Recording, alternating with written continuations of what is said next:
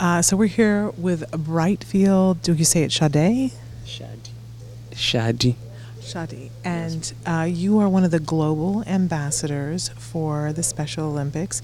So for the next 4 years, you're going to be going around the world and helping to spread a message of hope. Is this a very exciting trip for you? Yeah, this is exciting and is a dream come true for me. And you are a silver medalist that you won in the 2011 games. But tell us what you're here doing at this particular Special Olympics because it's kind of fun. Okay. Yes, it's true that I won a silver medal at the Greece World Games that were held in 2011.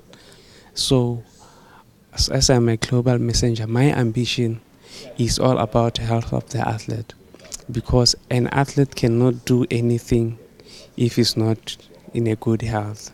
So my ambition is to push that and to try and find the sponsors that can, to try and find people that who can help us to keep on giving our athlete a good health. And in fact, you got medical help because you're a Special Olympics athlete, isn't that right? Yeah, that's right. And yesterday, $25 million was given to help with the medical help for Special Olympic athletes. Was that pretty exciting? Yeah, that was very exciting. It left me speechless. I didn't know what to say. I just said, wow. Even say thank you was very hard for me because there was no way to express how I feel. Yeah.